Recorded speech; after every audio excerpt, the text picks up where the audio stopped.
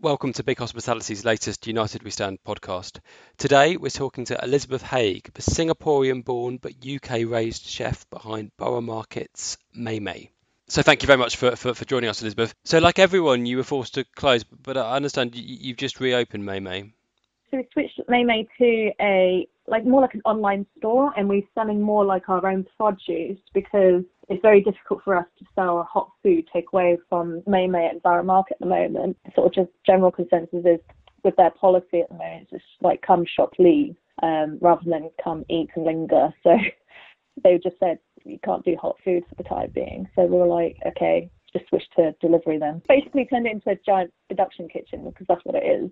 So we're making the produce there and we're distributing it and delivering it from that point. We did like a quick online poll, and I think the general consensus people wanted stuff that they could dip in and out of. So that's why we came up with the chili sauces. So basically our signature condiments that we use at Mei Mei, the kaya and the sambal chili sauce, were the most two popular ones that people were happy to purchase.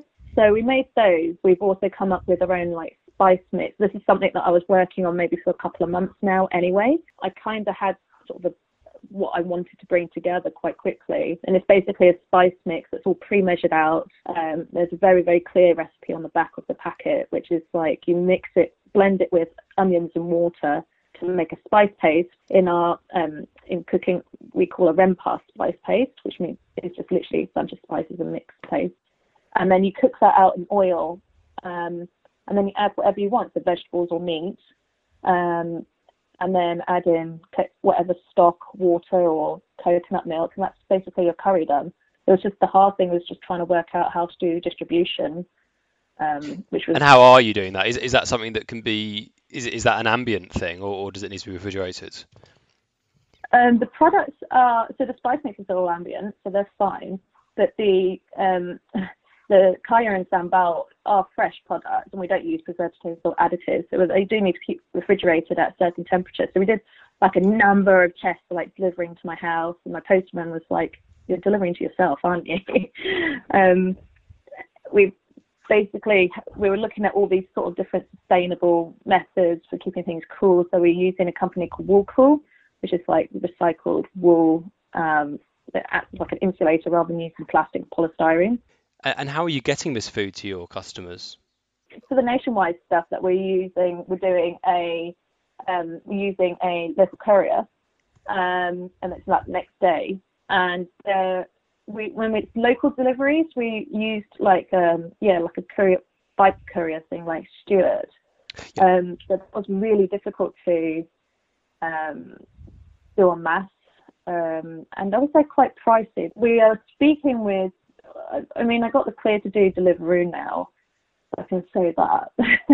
But we can only do that in the evenings because I understand we're just completely different like most restaurants. We have a landlord that has to act as like a collective for all the other traders in the market. So they wouldn't recommend having all these courier bikes coming into the market, and especially when we're one of 19 hot food traders. If all of us had 10 couriers each, there'd be just bikes everywhere. So he said that we could do hot food from the evenings, which is something that we're looking into doing for Fridays and Saturdays, and then try and build up sort of we'll have like our menu online for like a Singapore supper club or something every Friday, and you can pre-order that and then get that delivered out.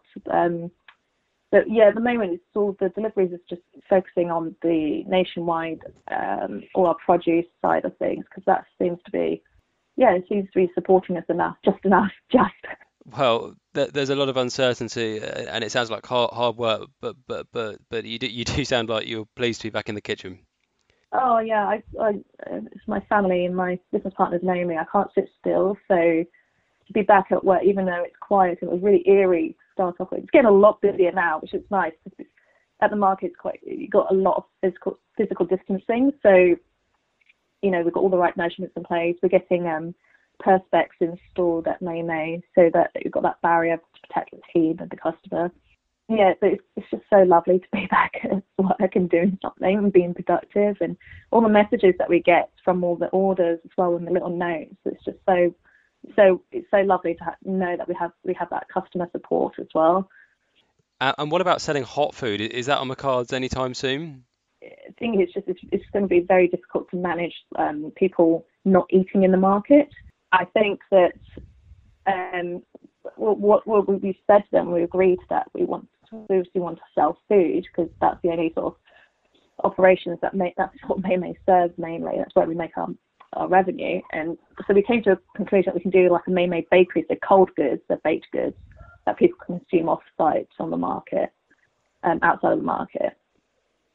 Sure. So we'll be starting that up on this Friday and Saturday, which I'm quite excited about.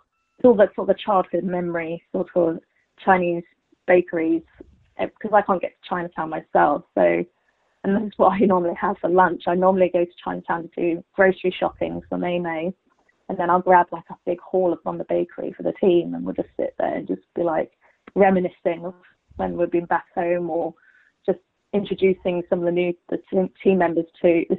Like, I remember one of my staff was like, "Is that frankfurter in a bun?" And I was like, "Yes, try it," and it's delicious. So hopefully it won't be too long till you can start serving hot food again. Well, I hope so. I mean, none of us can really know for sure, but we do have that extra like I said, it is. I mean, Borough Market itself, it's like a community service. It's open air. We do have that distancing. They're doing their best with controlling the crowds, and yes, there might be queues, but I mean, I think it's such a luxury to kind of walk around the market and to have all this incredible produce and all these hardworking traders that will be there. You know, we've never not really left, and then I'd love to see that in the summer that we could. I don't think it'd be too long. I don't think even that long. It'd be maybe a couple of weeks, or at most a month. We'll be able to do hot food again under some sort of capacity. I'm sure that the whole dining and eating in the market is going to be off the not an option for a while. It'll be more like just come grab, take away, or what we're introducing is also meal kits. So you can pre-order the food. Like I said earlier, it'd be like, even if it's not delivery, we'll be picking up, say, cooked Hainanese chicken rice, I think dishes to finish at home. What proportion of your staff are now off? Presumably all your staff are furloughed, and now some of them are off furlough? No, it's just been me doing this all on my own. Oh. I've been doing everything on my own. Wow, so social distancing in Maymay's kitchen really isn't an issue at the moment. My courier that comes and picks up every day, that's the only social real interaction I get. Oh, I see, right. So I didn't realise it. I just didn't think for a moment that you'd be doing it on your own. Wow, so you're pretty busy then. Yeah, extraordinarily. Like, I've now gotten to a rhythm. So Sunday, Monday we're closed, so I'm able to be at home with my family. And then Tuesday to Saturday, I'll be at Maymay, even doing production on 2 days. And then jarring, sterilising everything, getting everything labelled and packaged away. And then it'll be like a day, there's 2 days in the week where we do deliveries. So the courier was booked in for those 2 days. And then Friday, Saturdays where I do all the baked stuff and anything to sell. We also, we set up basically part of our stand as like a deli. So we sell all the produce on the market, because we do, there's people that do come to the market or live very close by, so we have that sort of set up there so that people don't have to pay for ridiculous courier fees, which are through the roof these days. And how supportive has Borough Market been? Yeah, it's been quite a difficult challenge for all of us, as for them as a landlord and for us as traders, and knowing what we can and can't do, all these new rules that the government and the councils have set. So we're all trying to navigate this really turbulent time together. There's no point fighting it. It's our company is always like, well, we've got to try. At least we're going to try fighting. Whatever, if the project doesn't work, then we'll switch to something else. But luckily, everything that we seem to be tipping our toes into is kind of working out. So at least we're going to try, this bakery. So let's see how that takes off, or at least we can do cold food takeaway or meal kits, and then we've just got to keep trying. I think that because we're such a new company, we didn't qualify for a lot of the grants and the loans and, insurance. It's just very difficult to sit back and wait. Having the support from Borough has been really, really, really helpful. And finally, you were quite outspoken on social media the other day about the support that was available to you and your business. Can you tell us a little more about that?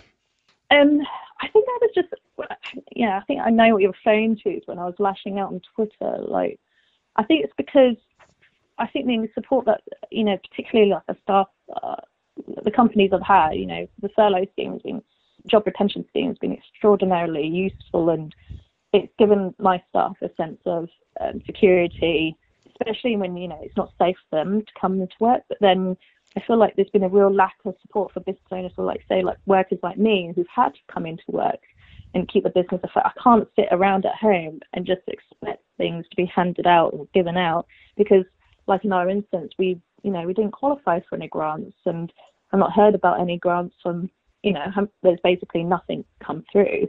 If that's the case, then I can't just sit here, and we've still got to pay rent, so we've still got to pay rent, we've got to pay service charge, got to pay all the bills that were outstanding, and that will just eat through your cash flow without very, very quickly. And I think the support, I was just really frustrated that the self-employment, anyone who's self-employed, and a lot of, business owners who are, because I'm not on my own PAYE, it's just, I'm still self-employed because I do a lot of work elsewhere. I'm writing a book, and I basically have no work coming in other than what I do at May. I didn't take a salary for that. So obviously my average income over the past 3 years, my average, I think it was 80% of your net profit.